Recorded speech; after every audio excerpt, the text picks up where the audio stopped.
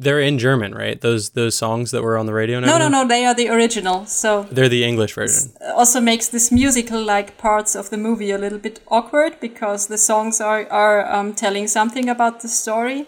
And so one of them has like a voiceover that's just talked with a translation, but you still hear the song in the background. So they didn't translate the songs really, just like a little bit of text inserted.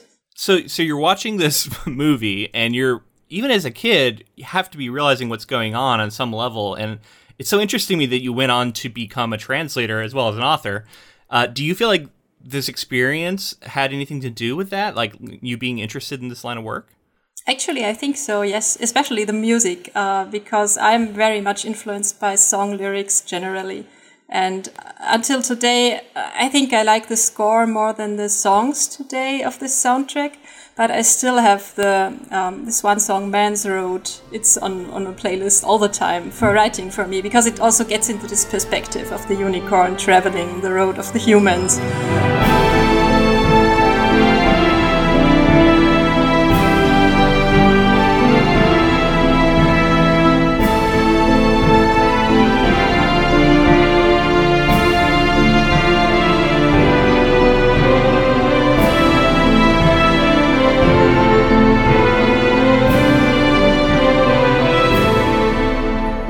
Welcome, friends, to episode 231 of the Ink to Film podcast, where we read the book and then see the movie. I'm filmmaker James Bailey. And I'm writer Luke Elliott. And this week we discuss Rankin Bass's 1982 film, The Last Unicorn. And rejoining us this week in the Lilac Forest is Simone Heller. She is a translator and writer of science fiction and fantasy. Her work has been a finalist for a Hugo Award and the winner of the Yuki Foster Memorial Award. Welcome back, Simone. Hi. I'm so excited that you're back. Last week we got to talk about a lot of different aspects of The Last Unicorn novel by Beagle, and this week we get to talk about the film. So I wanted to ask you, like, in terms of your enjoyment and your love of this project, does the film hold as special of a place as the novel, Simone? Yeah, I think so. So it's one of my childhood memories seeing this film in Germany. It's actually a Christmas movie, so it has been. Wow. It has been on TV always on Christmas, but that's not how I remember it. It's really just one of the first real fantasy animation films I saw, and so. A lot of interesting connections that I was drawing from my research to this film and Germany. Apparently, like, the score was only released in Germany. It wasn't released in the US. You couldn't get this score in the States. So it's an American-made film, and all the art was in animation was done by a Japanese studio. So a lot of like different international things happening there. We've gotten to talk about Rankin Bass before with Return of the King, and then also for Rudolph the Red-Nosed Reindeer in the main feed. Interestingly enough, Rankin Bass do create a lot of Christmas movies in general. So it's funny that this one ended up slotting into a Christmas movie in Germany. Yeah, absolutely. The topic is not really calling for that. So I never understood it, but it was really a little bit after my time, I think, sent every year. So a lot of people remember it as a Christmas movie, I think. Yeah, it's got a big cult following, and I don't think you'd seen this, right, Luke? I want to hear your thoughts. Like, where were you at with this? So I've mentioned a few times on the podcast before about how I have a special place in my heart for The Hobbit by Rankin Bass. That, for me, I think sounds like it was a similar kind of movie because it was one of the first fantasy animations and films that I really latched onto. I don't know if it was the first one I saw, but it's one of the ones that we had on VHS, and I used to play it over and over and over again. And the visual style is very similar to this one. There's just a certain look to like the humans and the monsters and the way they create things that is very similar. And I feel nostalgic for this movie because it evokes that time, even though I'd never seen it before. But yeah, I mean, it was a very interesting experience. I have a lot of thoughts, but Simone, I wanted to ask you, what was your first experience with this material? Was it the book or the movie? And did one lead you to the other? I'm actually not quite sure anymore. I guess it was the movie. Because if I think back, I was a little bit too small to read the book when the movie came out first. And I also had it on VHS. So it was one of the first VHS tapes in our household. And I think I read the book afterwards when it was a little bit more age appropriate. That's cool. I mean, and honestly, this movie is really faithful as far as what actually happens in it. So I guess the main experience one would have if the movie leads them to the book is just the difference in language, right? Like, because so much of that language we talked about last week isn't, I mean, like, some lines that the characters say is present, but a lot of the gorgeous description by Beagle is sort of instead replaced by gorgeous animation. But that's like one of the key differences I see. And do you have any memory of what that experience is like going from one to the other? I think I'm actually amazed that a lot of the language made it into the movie, because still, as you said, in the dialogue, the characters have this certain tone, and you can really hear the book in the movie still, I think. Yeah, whenever they speak a direct line, I could definitely tell.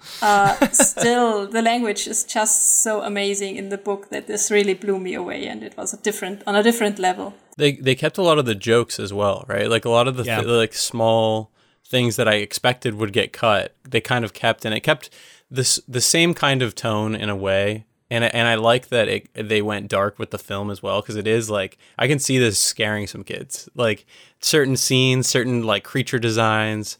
I remember like recently I was talking about James and the Giant Peach and how that rhino coming out of the clouds scared the hell out of me as a kid, and it stuck with me. And like this bowl absolutely would have done the same thing. Yeah, absolutely. I think, yeah. I also remember that the harpy was pretty scary to me when I watched it for the first times. I love talking about animation, so getting the chance to do that is so much fun. And there's such a cool lineage with this animation here that goes until the present day, and some things we've touched on before. So first, I'll talk about the fact that Beagle wrote this film's screenplay. So, you know, that's always very cool when you get to see an author also come in and write the screenplay and hopefully help the directors or the production company deliver on the same vision. And I think that's clear that was the case. But a lot of interesting things go on here. Like I heard that Beagle did not want to work with Rankin Bass. It was the last animation studio he wanted to work with, and it was out of his hands. The producers signed a deal, and when Beagle heard, he was horrified, and he didn't want to work with Rankin Bass. Wow! But I guess in meeting with them, he realized like they could do sort of execute on his vision and get what he wanted to get done. Beagle has even said that he prefers The Last Unicorn to another animated film he worked on, which was J.R.R. Tolkien's The Lord of the Rings, the Ralph Bakshi version. So, like, to compare, he clearly enjoys this film and is happy that he worked with them, but there's some hesitancy there in the first place. Well, and we covered that one, and I think it's on the main feed now, so if you want to go back and check it out. We both had mixed feelings about that Bakshi version. But it is interesting that Rankin Bass would do the follow-up to that movie with The Return of the King. So I wonder if that, I guess I don't know my timeline, but I'm wondering if he had seen their version of Return of the King, which I think was pretty bad, and it's the worst thing I've seen from them probably. And I wonder if that was affecting his opinion of the studio, and maybe he was worried if they're going to butcher my stuff like they did The Return of the King. Yeah, it is possible. Looking here, I see that Return of the King came out in 1980 and The Hobbit came out in 1977. So, you know, he was reacting maybe potentially to their past work and of fantasy specifically. Yeah. I mean, The Hobbit, that gives me faith. The Return of the King, not so much. So I can see why maybe he was a little mixed and would worry. And this also is part of a larger pattern that we've seen of him not being in control of some of these creative decisions. And I'm wondering does this go back to that same guy he's working with, like that manager? I don't think so. I think this was a producer and it's somebody separate. Yeah, I think the manager came in later. Okay, but like it's like why does this keep happening? You know how it is when a studio buys the rights to they option a book and then it's kind of out of the writer's hands at times. Yeah, I guess I'm just frustrated on his behalf, right? As a writer, it's like you don't want to hear about someone not having control of this kind of stuff, and it seems like that's been a pattern for him, specifically with The Last Unicorn. So I'm really glad that we talked about this last week, but it appears that he has regained all of these rights, and it seems like they're working on some new stuff related to it. I think I even heard something about a new Last Unicorn animation being produced. I think I did see something mentioned about that as well, and I saw something about live action that I'll get into here in a little bit. But let me tell you some more about like Beagle and the production of the film, and then also the animation studio, which I really want to dig into. Wait, real quick, let me stop you. It's me opening up my Red Bull. Nice. That I decided would be appropriate for this episode. I thought you were cracking a cold one, cracking a beer. 10 a.m. over there for you. No, it's a little early for that, but it's the perfect time for a Red Bull. Yeah. Jumping into the production of this, Beagle stated that there had been interest in creating a film based on the book early on. He believed that animated was the only way to go with regard to the film and never thought about live action. So when Arthur Rankin Jr. and Jules Bass of Rankin Bass approached Michael Chase Walker, the producer we're talking about, and like I said, it was kind of out of his hands. Beagle found out, and he was horrified and threatened to pull out of the project. That's how much he was not okay with the I kind of get it. But then he ended up doing the screenplay, it sounds like, so... He ended up doing it, yeah. And Beagle stated that he's come to feel that the film is actually a good deal more than I had originally credited. There is some lovely design work. The Japanese artists who did the concepts and coloring were very good, and the voice actors do a superb job in bringing my characters to life. So, I think that is kind of one of the standout things for me is the animation in this, especially for the time period, was just like incredible. And we talked with Snow White and the Seven Dwarfs, like the sort of the machinery that they use with different plates to use that panning technique, and you can sort of push through different layers that they create on these panels of glass with the camera. And, that was definitely being used, as well as newer technology, and it makes for really cinematic looking animation, right? When you have to do it hand drawn and you're not having to draw every frame when you can manipulate different layers. I thought I saw some of that layer stuff going on now that I know to look for it. So that's cool to hear that it is there. Yeah, so the animation studio that Rankin Bass worked with often and on this was Topcraft. And this is kind of a legendary studio within the Japanese lineage of animation. So Toei is and always has been kind of one of the largest animation studios. And so Topcraft was created by former animation producer at Toei, Toru Hara. It was famous for the production of Nausicaa of the Valley of the Wind and for hand-drawn animation titles by Rankin Bass Productions. So Miyazaki came and employed this animation studio when he directed Nausicaa, which is really interesting because this animation studio would eventually go bankrupt and dissolve in 1985, essentially splitting the studio in half. Hayao Miyazaki, Toshio Suzuki, and Isao Takahata formed Studio Ghibli, which we've talked about some of this before.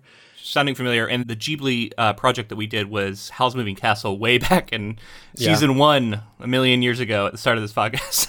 Right. A great project too. I loved covering it. And Miyazaki's a master. We've talked about it many times. And just like what Ghibli means for animation in Japan, Topcraft's founder, the person who created Toru Hara that I was talking about, became the first manager at Studio Ghibli as well. Topcraft's animators also, like the other half, later formed a studio called Pacific Animation Corporation to continue working with Rankin Bass on television shows like Thundercats and Silverhawks.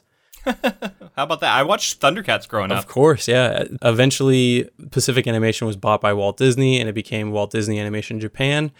And then some of the animators went to work for Studio Perio and some other studios working on things as recent as like Naruto and Bleach.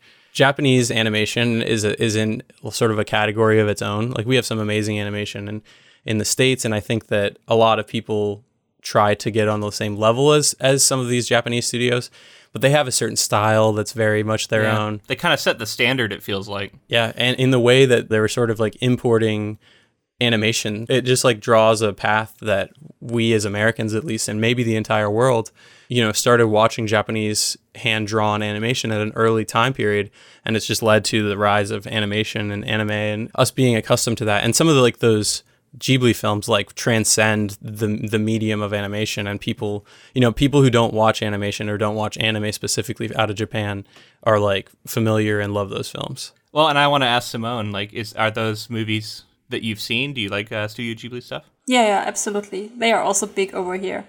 So okay. It's more the biggest problem, I think, is that they are categorized as children's movies all the time. Everything animated, but I think that's also a worldwide problem, at least outside of Asia, I think. Yeah, I think it's starting to sort of get a name for itself in some of the more mature content, but anime really is pushing the forefront of that. Like the Japanese anime is why people are starting to think of animation as not quite always for children.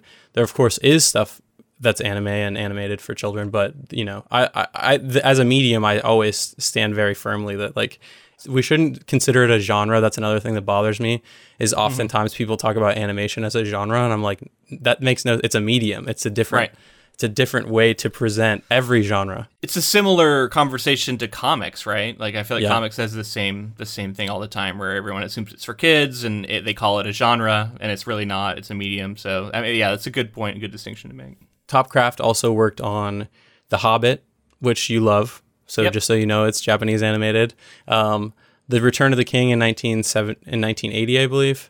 The Stingiest Man in the Town, Frosty's Winter Wonderland, and other cell animated projects for Rankin Bass. I think I've seen the Frosty one, if that's the one I'm thinking of. Yeah, I think so. Yeah, it's that the one that I think most people, if you've seen those Christmas movies, have seen. So Yeah. that's a bit about the animation studio and how influential it was, and what a time period this was when this movie was coming out, and it was sort of the end of Topcraft turning into what would be seen as some of the more modern animation studios that are still going today. And I really enjoyed it. Like I said, I think that was the standout thing to me was the animation and the voice acting. I thought the cast was pretty incredible. I was struck by the cast. Yeah, you have the likes of Alan Arkin, Jeff Bridges, Mia Farrow, Christopher Lee, Angela Lansbury, just legendary people. And it was in the early 80s. So, Jeff Bridges isn't the massive name that he is now. And I didn't recognize his voice. I had to look up who he was portraying because, he ends up being Prince Lear, right? And when he speaks, I'm like, that's Jeff Bridges? Like, I thought, he has a very distinctive voice, and I wasn't able to place it, but he must have been young. Mia Farrow, definitely the biggest standout because she somehow evokes exactly what I think a unicorn would sound like. You know what I mean? This sort of like ethereal and like the immortal side of it as well, like sort of able to be removed, but also sounding compassionate. And I thought she nailed that. I have seen the German dub, I must say. So the interesting thing about that is that, of course, all the speakers are German, apart from Christopher Lee, who did his own dub in German because he also speaks German fluently. And this is really a cool effect because you can hear a very slight accent, but I could never place it as a kid. And he had just this very, very distinct way of speaking that's kind of burned itself into my brain. I love that's the case. I saw that online and I was like, what a Christopher Lee thing to do. He's so into his craft, and I read some other stories that sound like myth at this point about the production of this and how seriously he takes a lot of it, because he is acting royalty, and the fact that he would do the German dub and take it this seriously. I'll give you some examples. He showed up for the recording sessions armed with his own copy of the book with several places marked to indicate that must not, in his opinion, be omitted. This is similar behavior to how he was on The Fellowship of the Ring and its sequels, where he showed up on set with the book with stickers all over it to make sure that they stuck to the fidelity of the novels. I mean, what a legend. I was so happy to hear his voice again. Anytime I can get more Christopher Lee is a good time. So I was happy for that. And I'm so glad that he's apparently in your version as well, Simone. That's awesome to hear. You've seen the English version, I believe? No, I didn't. So have you never seen this English version? No, it was never. Oh, wow. It's actually pretty hard to get English versions of films in Germany. Generally, it's become better. But for example, on Amazon, there is often no original audio available. It's just the German dub. And also for movies in cinemas, if you don't live in a really big city, there might be one showing of a movie in the original audio, and the rest is the dub. So. Wow, that's awesome. I would have thought that in a similar, you would have a lot of subtitled films if they were worried about translation and things like that. That's interesting. No, Germany is really well known for its big dubbing industry. So that's really, we get everything dubbed. Subtitles are not really a thing here. Do you like that, or would you prefer the original with subtitles, regardless of language? I actually like subtitles because I prefer to hear the original actors. But I must say that, especially in the age of The Last Unicorn, the dubbing was pretty good. So there was really a lot of work going into it. It might have changed a little bit today because simply they sped up the whole process a lot. But it was pretty good. What does anything stand out to you as far as performances or things we didn't? We saw the English version, so anything stand out to you that we missed in the German version? So apart from Christopher Lee, which is just the thing that I adore in this movie most, I think, the butterfly, I think, is also some kind of comedian in the English version, and it's the same in German. So they chose a German like singer and comedian who just does this a little bit freestyle, I think. So it's just fun. So the butterfly was funny in our version, so I could see how that would. You bring in a comedian, that's perfect. Just to give one more little legendary story about Christopher Lee. Apparently, when Beagle showed up to a recording session during the making of this film, Christopher Lee was recording his King Haggard monologue and about how unicorns brought him happiness. And then after he got out of this booth, he went up to Beagle and begged for his approval of his vocal performance, offering to record it again if the author found it unsatisfactory. Nice. So the score and, the soundtrack, the songs that were created for this, I think are notable, as there are a lot of them. And they're also, I found myself singing them afterwards. So they're earworms. Yeah. In 2010, Jules Bass of, Rankin Bass, the Bass section of that, revealed that Jeff Bridges called him out of the blue, volunteered to do this movie for free, and recommended his friend Jimmy Webb for the soundtrack. And Jimmy Webb would go on to compose and arrange everything for the American version of this film, at least. He also got the group America, who were known for their song "A Horse with No Name," to perform some of the songs, and then also the London Symphony Orchestra. I was on Spotify looking for the soundtrack to this thing, and a song called "The Last Unicorn" by a group called America came up, and I was like, this can't be real. This can't be the real one. I listened to it and I'm like, I don't know, sounds pretty authentic. That's the and one. I had to look it up to see that it was the one. What an interesting name for a band. So the album was never released in the States, as I said before. It was released in Germany, and actually was one of the best-selling albums of 1983 in Germany. Wow. So yeah, I had this album, and it was the first LP I ever got for myself with my own money. That's awesome.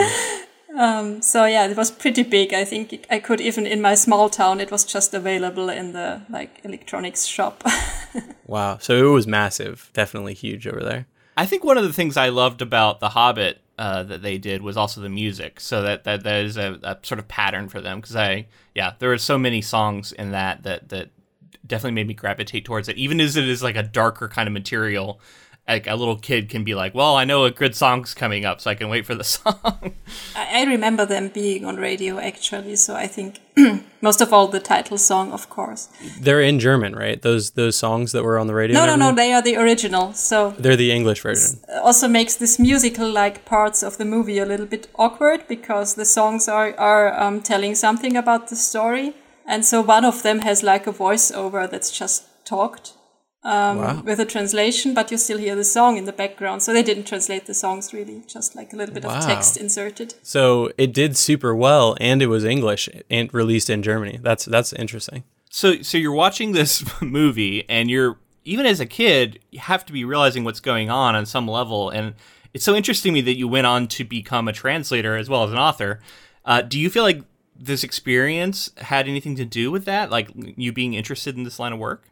Actually, I think so, yes, especially the music, because I'm very much influenced by song lyrics generally. And until today, I think I like the score more than the songs today of this soundtrack.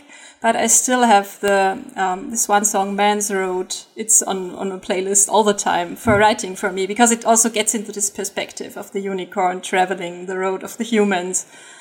And I think that's just such an interesting perspective to take for a song, to lead us on this road. So that's so cool. I mean, I love that we did this project and we're getting into like why you became a translator. Didn't even plan it this way, but it worked out really well. It's very cool. It just seems like this is the perfect project to have you on for. Yeah, true. I mean, I really wanted to understand the songs because I liked them so much. So I kept looking up the words, because it's really difficult if you have only like a little bit or even none English at school, and try to find out what it means. So yeah. When did you start first learning English? I think I knew a few words from my mom. So she taught me like colors and numbers and stuff like that. And she also listened to a lot of like English, American folk music or folk rock. And I knew a few words, but then later in Germany, you generally start learning English in 6th grade. That would be like maybe, 10, 11, 12 years, around this age. We're not very good at learning other languages in America and it being taught in schools. Yeah. We do a little bit. I did a little Spanish, but I'm far from fluent. Same. I'm like, I took many years of French too, and not using it, I think it goes away pretty quickly. That's the thing. Just not using it. Yeah. Luke talked last week about how Beagle had the rights of this taken away from him in certain ways, and the fight to get that back. There was actually contractual disputes with the film, and Beagle received no compensation for the sale of any of the original DVDs or VHSs of this film. A 25th anniversary edition of this movie was released by Lionsgate in 2007, and I think he started making money on it then, but that's really unfortunate to note as well. Again, there's just this pattern. I don't know what it is. That's so frustrating. Yeah, and so the first US DVD that was released was like a pan and scan, which I've talked about a little bit before, but because 4:3 was what TVs were, they were having to like decide on a widescreen 16:9 frame what is important, and they literally pan over to it within the frame, and so there's like additional movement, and it's weird. So that was the original release in the US, and I guess the German video and audio masters were like the ones that they used to create the 25th anniversary on DVD, so that you could get that widescreen format. And there's a bunch of, we can get really deep into this, but I guess there's like in the US they edited out swear words and maybe some nudity and some other things like that, and because of that the film played like 4% faster, so the audio was like higher pitched, so a lot of people know this film as like everyone speaks like an octave higher or something like that. Whoa. And that must not be the version we saw, though. No. It must have been a re-release. In 2011, eventually they released a Blu-ray edition that was like back to theatrical cut, swearing kept in, everything at normal speed and everything like that. So we saw the original cut. I wonder if that affected this film's legacy in the States, right? I don't know. It has a cult following. I think it has a cult following all over the world. Despite that, it seems like not because. Exactly, yeah. So mostly I'm not going to read a synopsis because it's very similar to last week's description. You'll have to listen to last week if you want to hear an in-depth plot description. But yeah, this is very similar. Yeah, that tends to be the best way to listen to these projects anyway, so That's you can true. get the full context.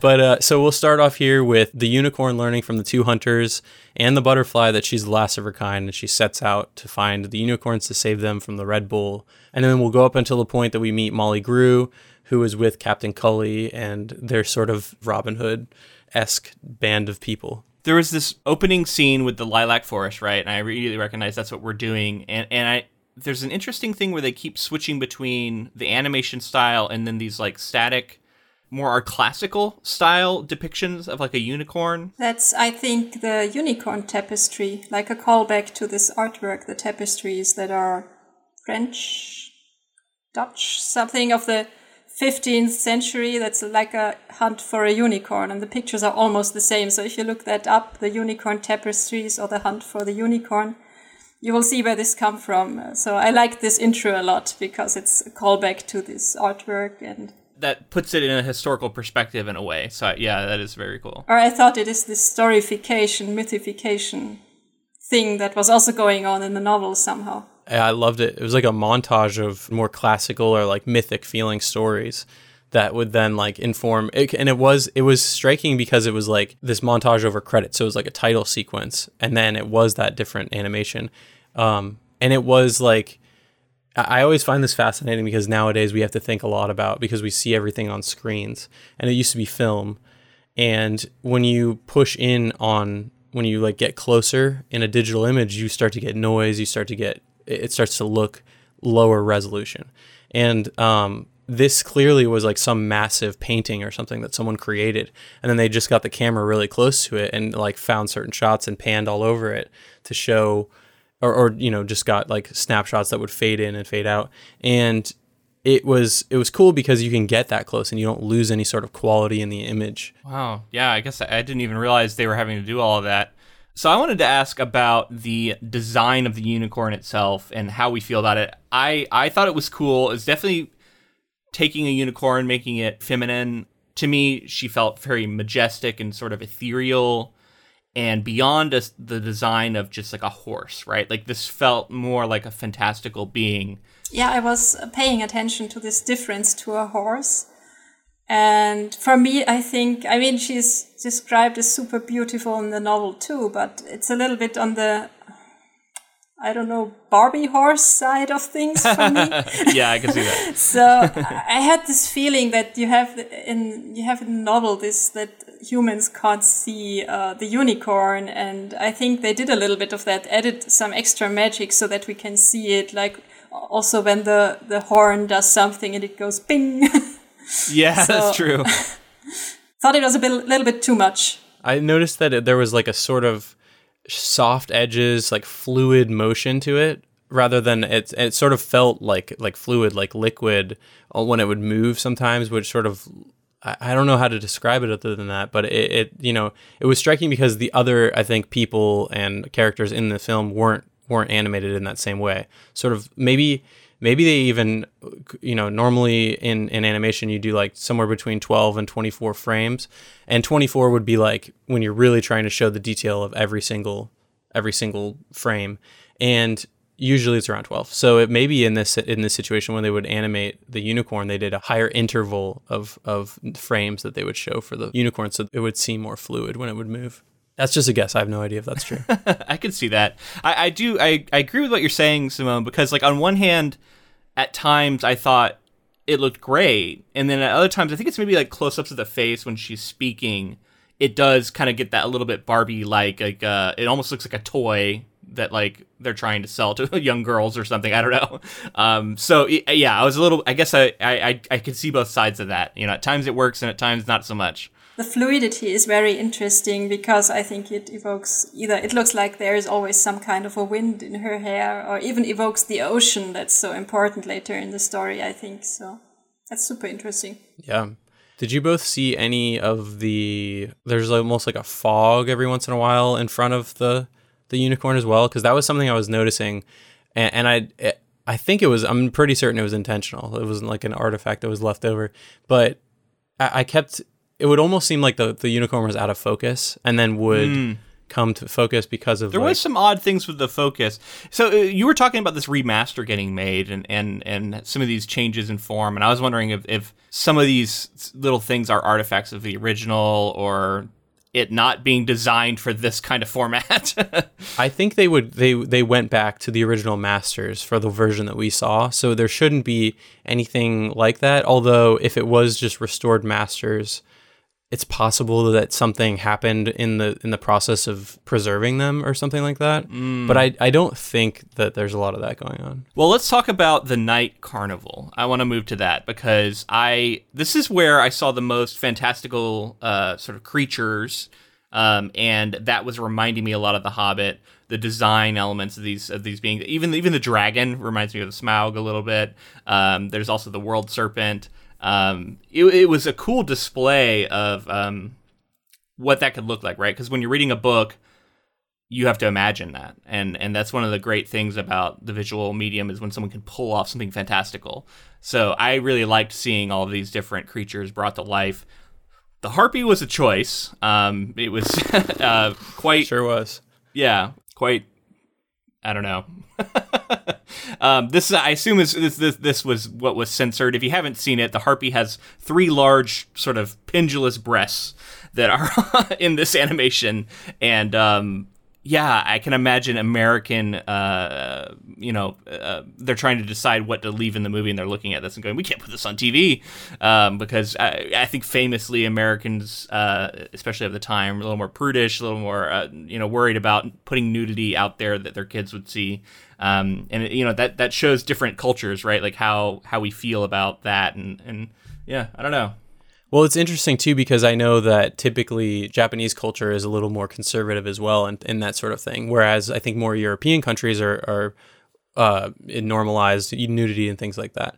Which the nudity of of Amalthea when she becomes was something that I was like, okay, that's not pushing the line. I thought it was pretty tasteful. Yeah, it wasn't anything weird to me. But this harpy, it, like you said, it's a decision, and maybe they were trying to go back to some sort of roots of the Greek mythology or whatever it comes from.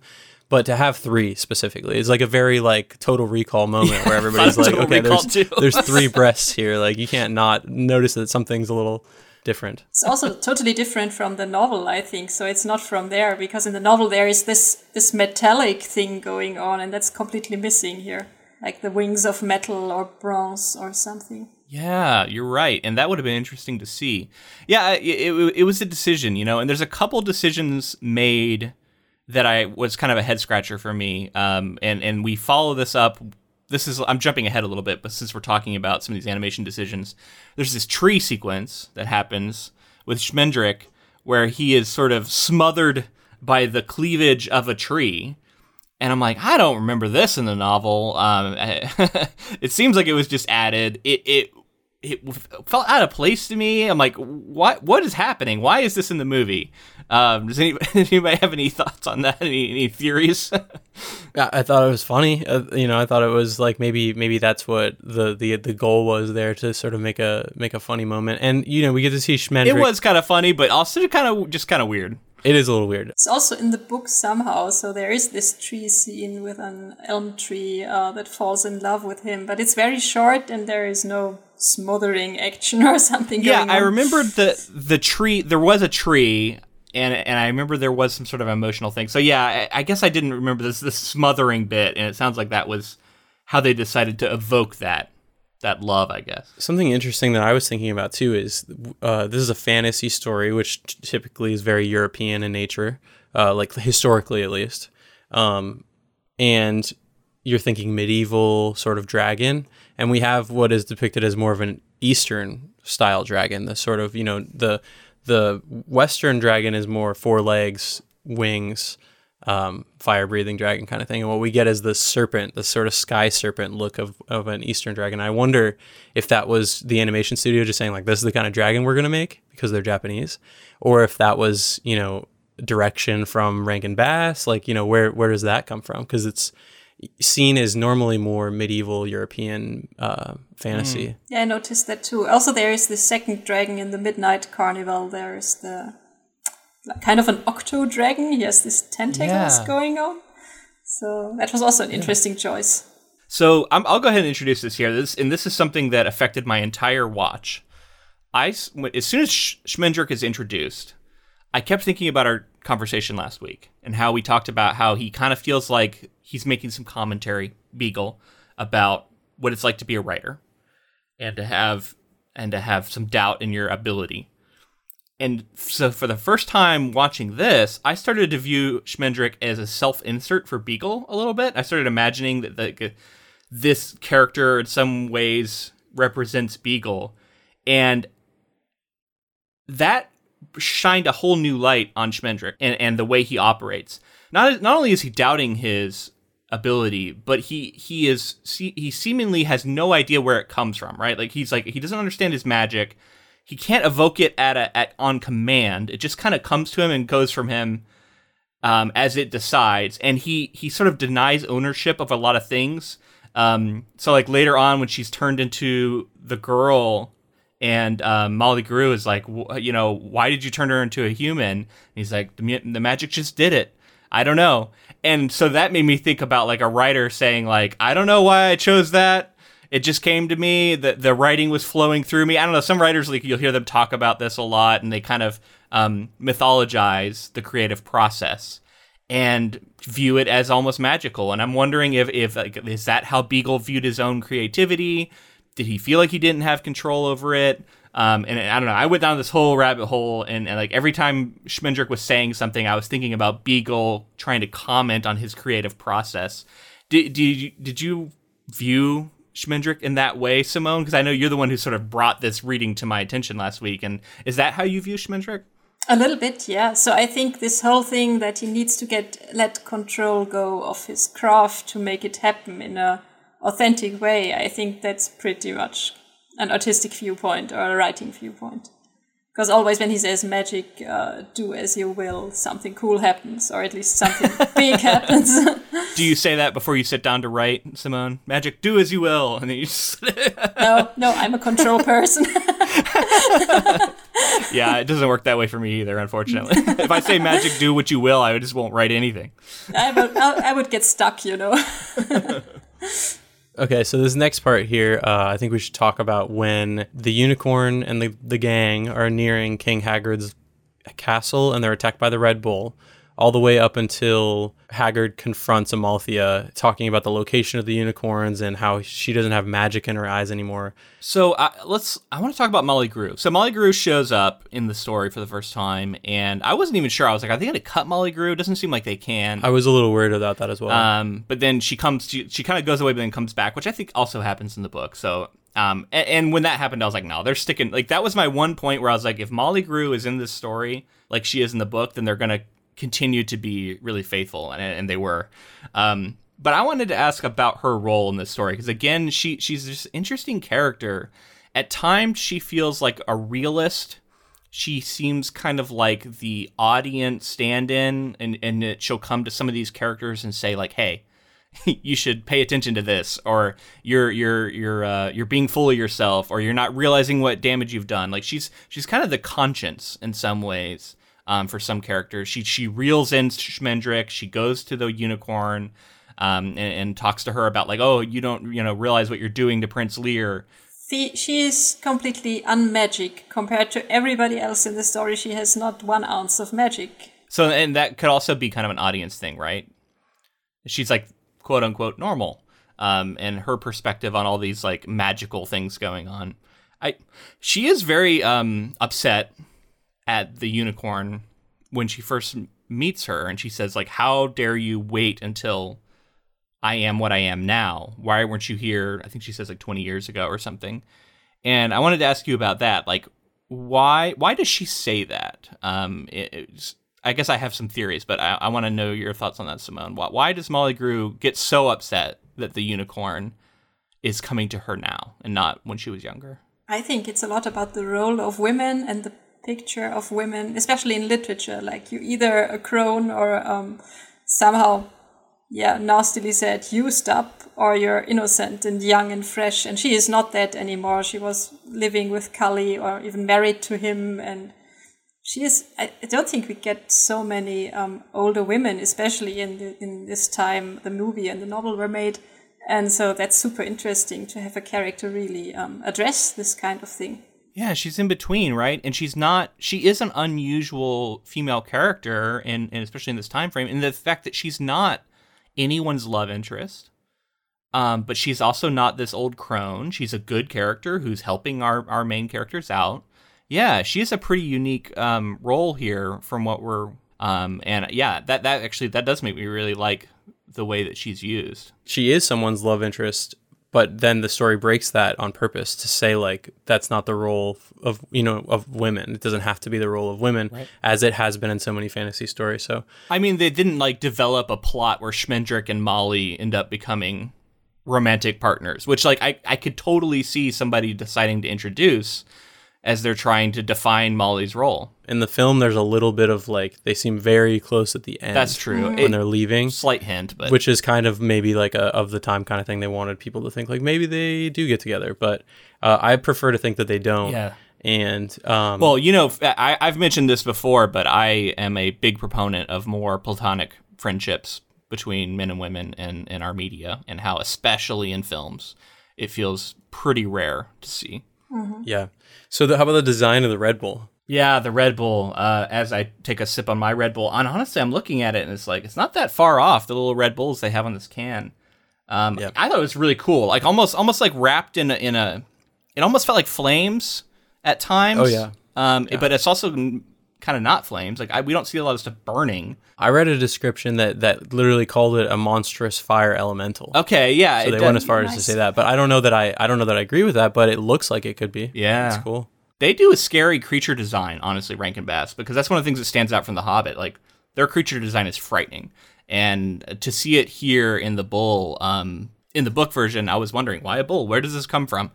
But this feels like this bull is some legendary being, and maybe it is, that I'm just not super aware of. And they were able to bring it to life and make it frightening and powerful and everything that I would want, I think, from the Red Bull. I think it made more sense to me to see it visually too, where like I was like, okay, I don't get why the bull is just chasing the unicorns. Why couldn't they run in another direction? And I guess seeing it visually and understanding that he's like sort of jumping in front of their path to like lead them. I forget what the word they used was, but they were like, it was drive like leading them into them, the sea. Drive them, maybe something like that. And it has to do with like, it's not physically chasing them straight towards the water. It's just impeding any sort of getting away until you're cornered up against it. Well, and it's got 2 horns versus their 1. I don't know if that's somehow meaningful. Oh yeah. like they kind of seem like they could be of a similar lineage. Maybe that's what he's getting at, right? Like they're both horned beasts in some way, and maybe they're that sets them at odds against each other in some sort of cosmic sense. 2 sides of the same thing, because right. where the unicorn is so small and dainty, the bull is really like bulky and heavy, and it's a totally different style. Yeah. And the unicorn is almost like passive because it takes the unicorn standing up to the bull before it'll back down. It seems like the bull is the exact opposite of that, right? Like very aggressive until confronted, and then shies away from conflict, I guess. Yeah, and it's so funny because like even during this confrontation between the bull and the unicorn, Molly Grew and Schmendrick are kind of just like aside having a conversation, and she's like, do something, and he's like, I can't do anything. And I kept thinking about Beagle as the author. Like she's like, you control this, do something about it, and he's like, I can't, I just said the magic is just gonna work the way it's gonna work. And then finally he acts, like after she sort of convinces him, no, you got to do something. So he's like, all right, let's see what happens. And then she turns into this human girl, and Molly's like, why did you turn into a girl? He's like, I don't know, just happened. And I'm like, you made a decision, Beagle, to do this. It was the magic all along. Yeah, it's the magic all along. I don't know. And then that made me start thinking about Haggard, who we get to, I guess, later on here as sort of like a unfeeling, unpleasable, uncaring public. And Schmendrick is this bumbling wizard, and he's like, I'm going to try and entertain you, and all I can do is like card tricks and stuff. And that just made me think about an author like trying desperately to publish and trying to get anyone to notice them, and how you feel like you don't do real magic and you're trying to convince somebody. And this person is so jaded, right, as this sort of manifestation of audience. Like, I'm so jaded. I've seen everything. None of it makes me happy. And cannot be pleased by your performance. And when I started viewing this from this light, it was it was interesting. Maybe he was a critic, Yeah, like a critic, exactly. Like that introduced a whole new angle to the story that I was laughing at. And I started viewing everything through this lens. So within this area, we meet Haggard, we get Mabrook, the wizard who leaves after kind of realizing that Amalthea is actually a unicorn and realizing it's going to be Haggard's doom and everything. He does say that in the book too, right? Like he says the whole thing about this is going to be your doom, and then he departs. So that clarified some questions I think I had last week about Mabrook. And so sometimes that happens when it's my first experience with the story, and like maybe I need to revisit it to get some answers. But I did still think there was an opening to where he could have come back as that cat. It could have happened. Possible. The pirate cat can speak too, so. Was the cat a pirate in the book, or is that an introduction to make him more fun, I guess, for kids in the movie? Yeah, I think so, because the cat was just a cat, even a small cat. I think it was described as small, and I think the movie cat gives off these vibrations of being huge, massive cat. Big, and it's got a peg leg and an eye patch, and it's all scraggly and old and speaks like a pirate. Yeah. Something else that made more sense to me, I think, seeing it as a montage or something like that, was the Amalthea and Prince Lear sort of relationship developing, and the amount of time that the group spends at Haggard's castle, and how like I feel like for whatever reason when I was reading it, it seemed like it happened very quickly. And something about seeing it as a montage helped me to like figure it all out and see like, okay, I can understand how like eventually she forgets enough of her original self to become this human and fall for Lear in a way. They generally did a very good job at showing the passage of time through montages in this movie, also on the journey. So I like this feeling overall that time passes and they go through different landscapes for some time. And that's really good, I think. Yeah, I highlighted that particular moment too, where there's a montage of the unicorn traveling and the seasons are changing behind the unicorn. Yeah, really good sequences, and they do it a couple times. Right, and then we get to Hagrid actually confronting Amalthea, and the whole thing about the eyes, the magic waning in the eyes. Again, something that I felt visually. I was like seeing it and understanding, like, okay, she is now crossed the threshold to where she's like, she doesn't have magic in her eyes anymore, and that makes it to where she's kind of forgotten her former self. I can't stop viewing this as the relationship between artist and critic and audience, because he is looking at her eyes, and when he first looks in there, he sees the lilac forest. He sees true magic, and it brings him joy. And he says, "I don't see myself reflected. I see that." And to not see yourself, if he represents a critic, and he's looking for something in his art, and he doesn't want to see himself, he wants to see true magic. And then later, over time, he starts to see himself in the unicorn's eyes. That, I don't know, is that about like conformity to like what audience might desire and how they think they want something, but then if you give it to them, they can be bored of it because it's just a reflection of their desires or the critical desire, rather than something wholly original and unique. I don't know. I'm viewing all of this stuff through this lens now. Yeah, I think it's working out. Yeah, it sounds good to me. So the whole castle, palace, whatever it is, has like faces twisted into the design, and it seems like the whole place is sort of in agony, and is also despondent, and like that. I talked about how I felt like Hagrid was depressed in the book, and I think that carries over here, and it evokes a feeling for this place that the unicorn gets trapped that I do think is quite effective, and it sort of is oppressive, and it starts wearing down on the unicorn. I thought that was all really effective, and I think it leans into those themes we've discussed, but I also felt like this could kind of lose some audience, like as we talk about audience expectations, because this feels very fairy tale. He only has like 4 people in his entire army.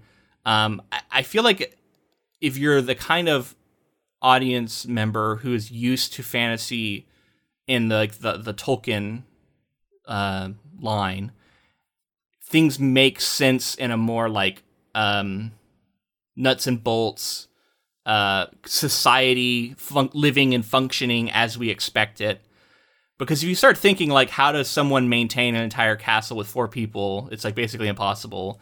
And like, how does he maintain power? And like, it gets very like out there magician fairy tale kind of thing. And it's almost like what he's talking about, right? Like the expectations versus what he wants to do, and how the story doesn't fit any of that neatly. And I'm wondering if there's like cultural differences and why maybe Germans are more open to this sort of thing in the way that Americans, maybe it's just more of a niche audience that reacts well to it. I don't know. So what I can say, I remember liking this section of the movie a lot.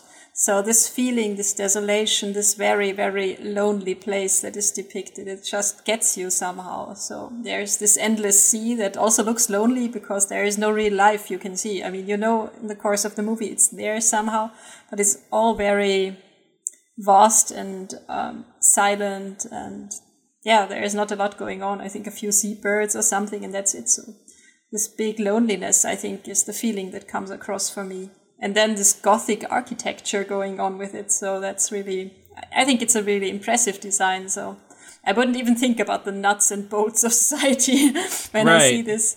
Well, and the story does kind of flag like fairy tale early on to where like it doesn't want you to think of it like that. I don't think it wants viewers or readers to sort of approach it that way. Yeah. I wonder if like old style fairy tales are maybe just more prevalent in Europe than over here. Because like I was able to recognize that's what it wanted me to do, but I think like if I wasn't as savvy a consumer of media, I maybe wouldn't have known that. I don't know, and I would have been a little thrown by this movie. I think if I had seen it at a different point in my life. Well, that's a good point. Like as a kid, if you see this film, how do you think it's right? Do you think it turns you off, or do you think that you're into the mystique of it all? I don't know. It's hard to imagine, because on one hand you're more open as a kid to different kinds Right. of story. So it's hard to say for sure, but it maybe depends on what age I'm at. I also think you fill in a lot of stuff. So for me, it really had a very distinct fantasy feeling. Like somehow you get this impression the world is very big, it's depicting. I also didn't see a lot of references to our world, so I didn't have the impression that it was our world at all. Yeah, it felt very secondary to me here, but there is a few mentions. Like I think the train is still mentioned by the butterfly. Yeah. So there's a couple things. I mean, Robin Hood is a real figure. Like, but there, I love the way the bandit captain says, Robin Hood is the myth. We're the reality.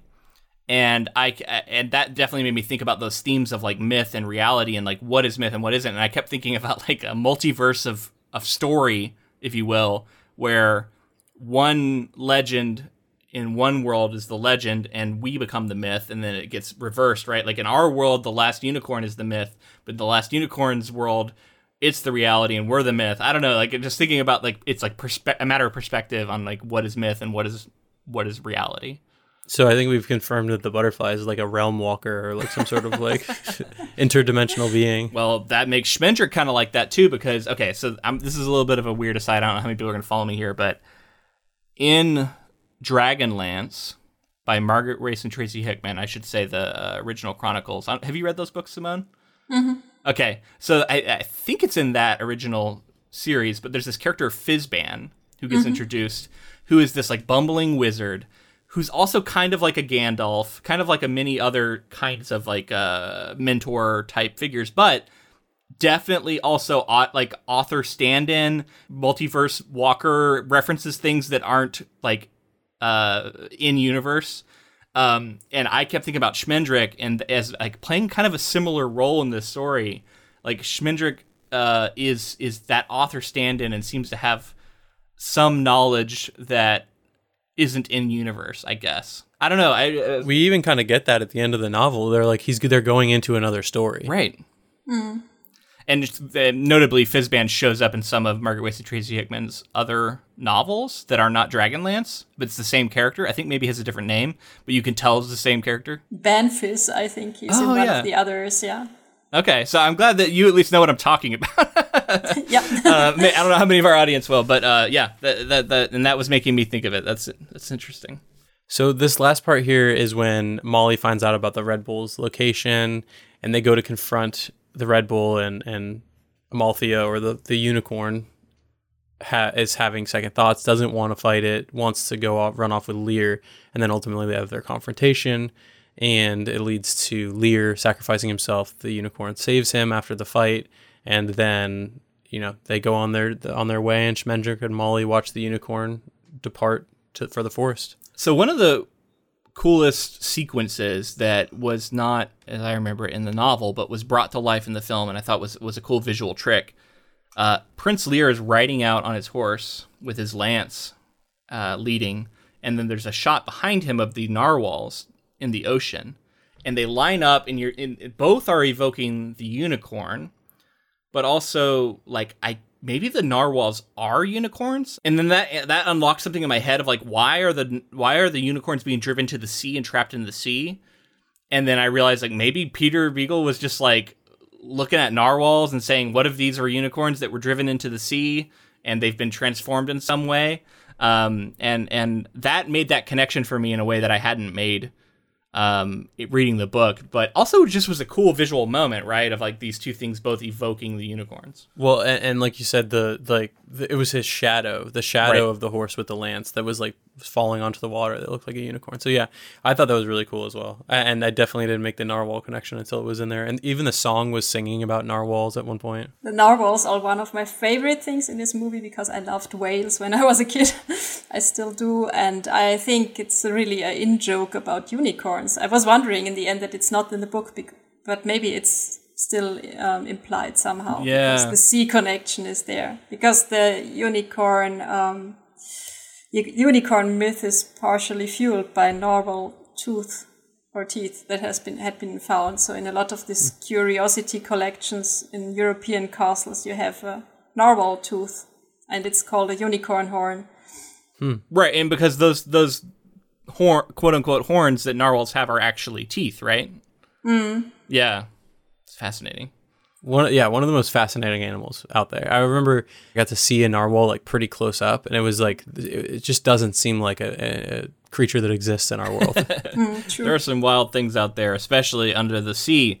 So I want to talk a little bit about Haggard, because he, again, not only does he seem like a depressed critic, but also he is like unwittingly making himself miserable. And I kind of expected that to be explored a little bit more, but like his need to control is his own downfall, right? Like he talks about how like one of the most joyous experiences he ever had was when he encountered the unicorns for the first time. And his reaction is, I must possess these things. I have to take them out of the place that I loved so much and was so struck by, and I have to own them, and I have to trap them so that I can view them whenever I want. And it's that like need to dominate and control that ultimately strips all the magic out of the world in some way and leads him to, because he's like, the only thing that makes me happy, but like all evidence to the contrary, he doesn't seem like he's ever happy. It seems like he's miserable. So I kept thinking like we were going to get some sort of exploration of that. And I guess we do, only then in that it's his downfall. Like he gets no redemption. He doesn't learn his lesson about what has made him so miserable. Instead, he's destroyed ultimately by that. And the unicorns bring him down, I guess, when they're released.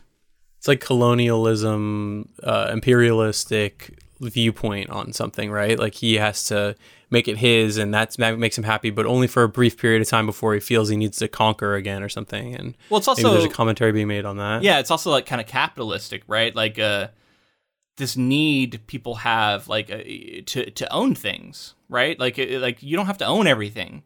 Right? And like if you can learn to let go of the need to possess and own things all the time and just let it be itself, maybe that's like a way to unlocking like true happiness. I don't know. The interesting thing is he also takes it away for all the others. Nobody can enjoy unicorns anymore. It's just him somehow, somewhat, when they come out at the flood. It's very selfish. It's like ultimately, if you break it down to its like basest thing, it's like selfishness is what is Haggard's downfall, I think, and what has led him to have this miserable life in so many ways. So just to talk a little bit about some of the things that are changed, I did notice we spent less time with Schmendrick as sort of wandering magician. A lot of that is removed. And in the castle, the Lear is going on these quests, right, to please Amalthea, and there's a lot fewer of them. We get the one dragon, and he mentions a few others that he goes on, but in the book we actually see more of that. So there was a couple of smart ways where I thought they were able to reduce the story down and make it fit in this hour and a half. While still not like, it wasn't like I was missing a lot of this, or I was like, oh my gosh, I can't believe they cut all this huge section.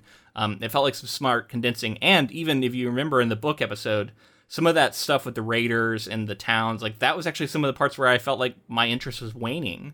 So I thought it was a smart area to kind of condense the story down. Yeah, and something about it also makes him feel more isolated, Haggard, because there's no city, there's no town, it's just out in the middle of nowhere. Oh, and it removes some of the like, who is the father of Lear? Like, the story's not really interested in this version of answering that question. He's just an unknown boy that was found by Haggard and adopted. Again, as another.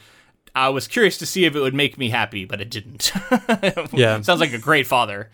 The whole curse business is out too, like that Lear will bring down the castle, but I don't think I'm missing anything in this regard. Yeah, so some smart decisions were made, and it sounds like maybe Beagle is behind a lot of it as he's writing the screenplay. So where we leave the characters, do you feel that they're left in similar situations? I think that especially Schmendrick has a different state of being in the end, because he never had this story of being immortal. This wasn't touched at all in the whole movie, and I think he just like, it's for him it's a quest to learn true magic, and that's all of it, and he has it in the end somehow. And just that's a great point, because we spent so much time last week talking about the immortality and what it was talking about, what maybe metaphor was being written there, and in here there's a lot less of it.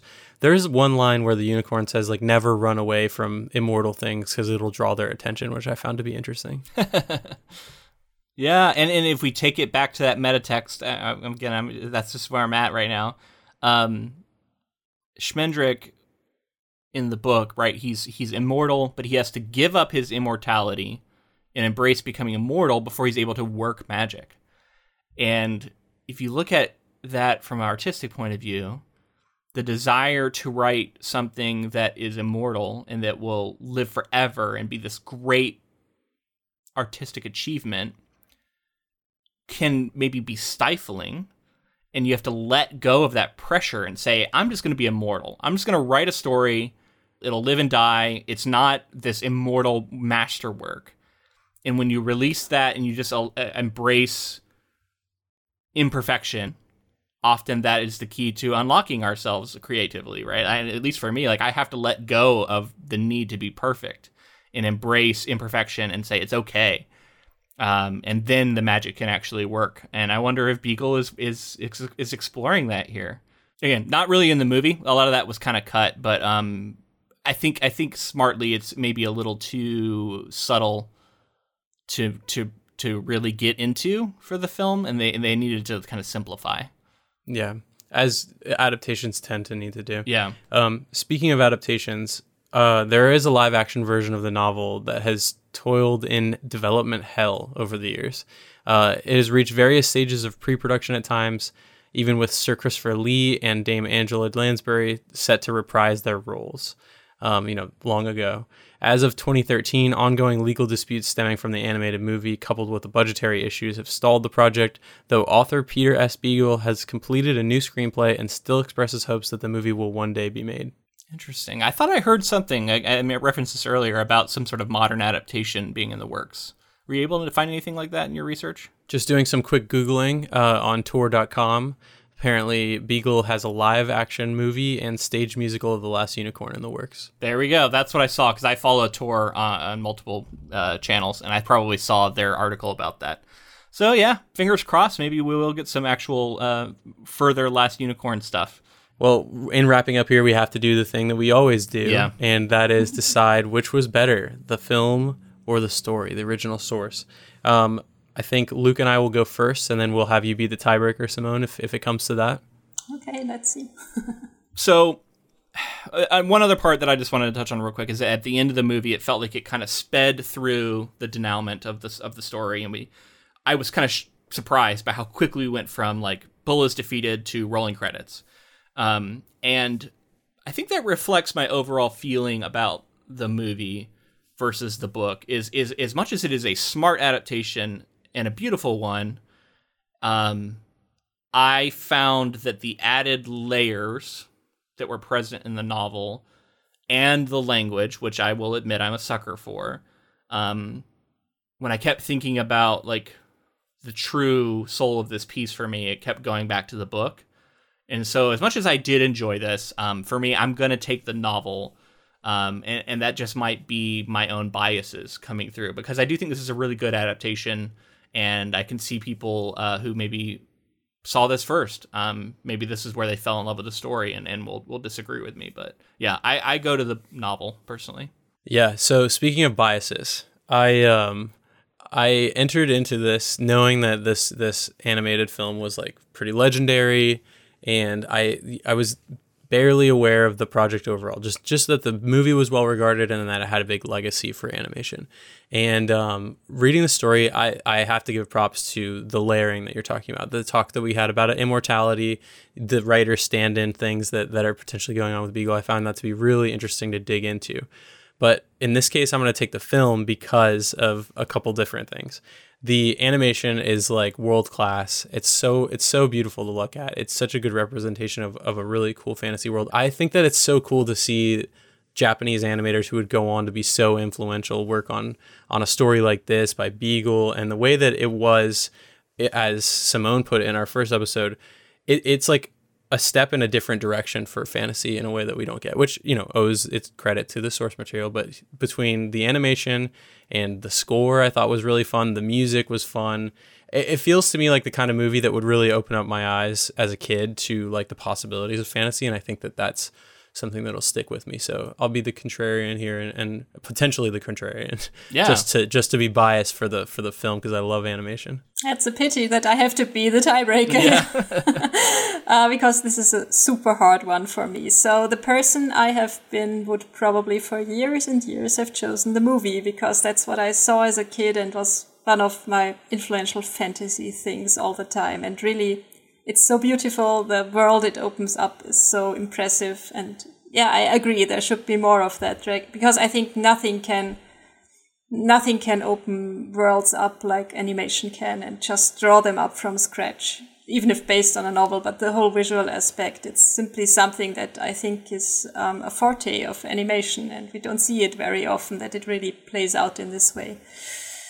But as I just enjoyed both versions again, I tend to take the book now, because it's the language and yes, the layering, the themes. I think for me, the movie version is a little bit too much simplified. So there's things dropping out, especially the immortality thing and the storyfying thing that I miss in the movie now. So slight book preference.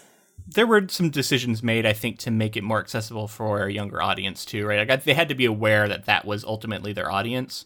And so there were times you're talking about like the way the horn would ping, and there was just certain things that seemed like, hey, we got to make sure the audience is our younger audience is staying invested. Speaking of the horn pinging, by the way, one of my favorite parts is that the unicorn is like an expert lock picker, or like magical lock picker. Just like point that horn in the lock and it'll open right up. Perfect. Love it.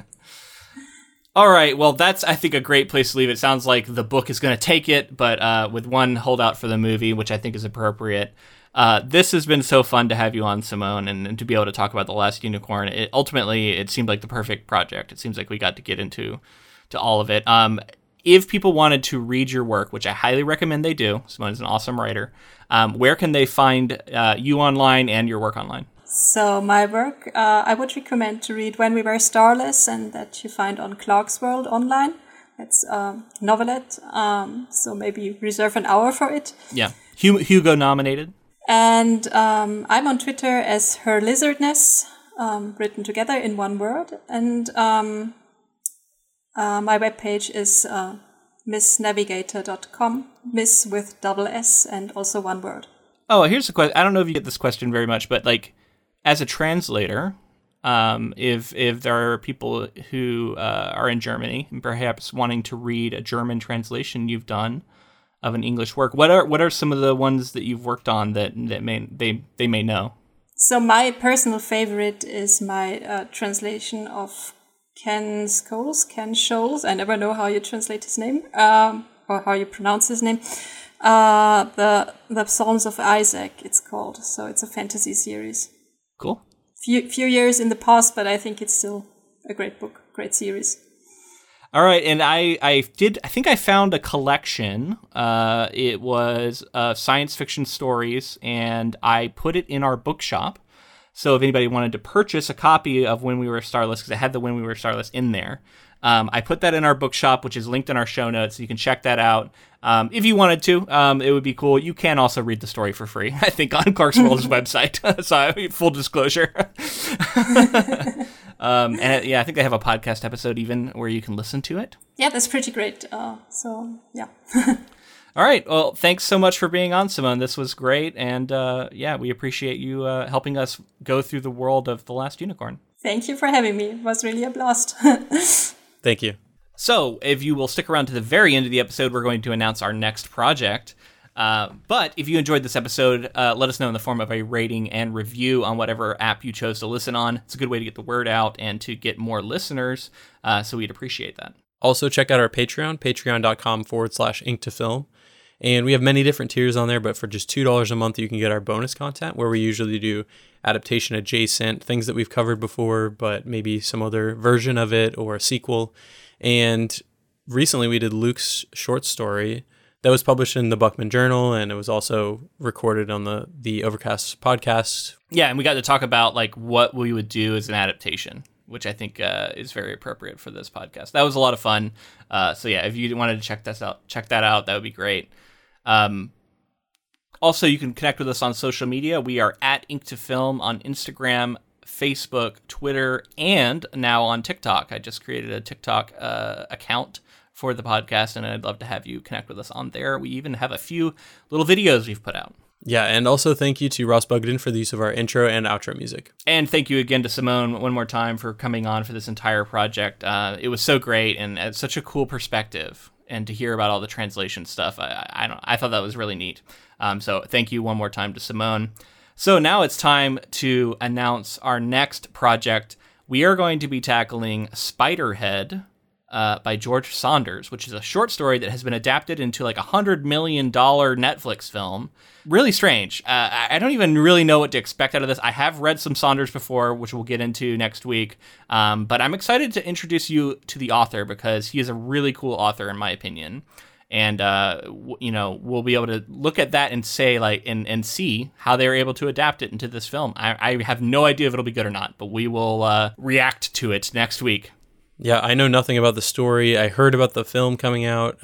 Did you watch the trailer? We'll see. No, I haven't watched the trailer. We'll see if they allocated the budget correctly. Purely blind. Yeah. Awesome. Maybe that's a good way to go into it. All right. So thank you so much for listening, and until next time, keep adapting.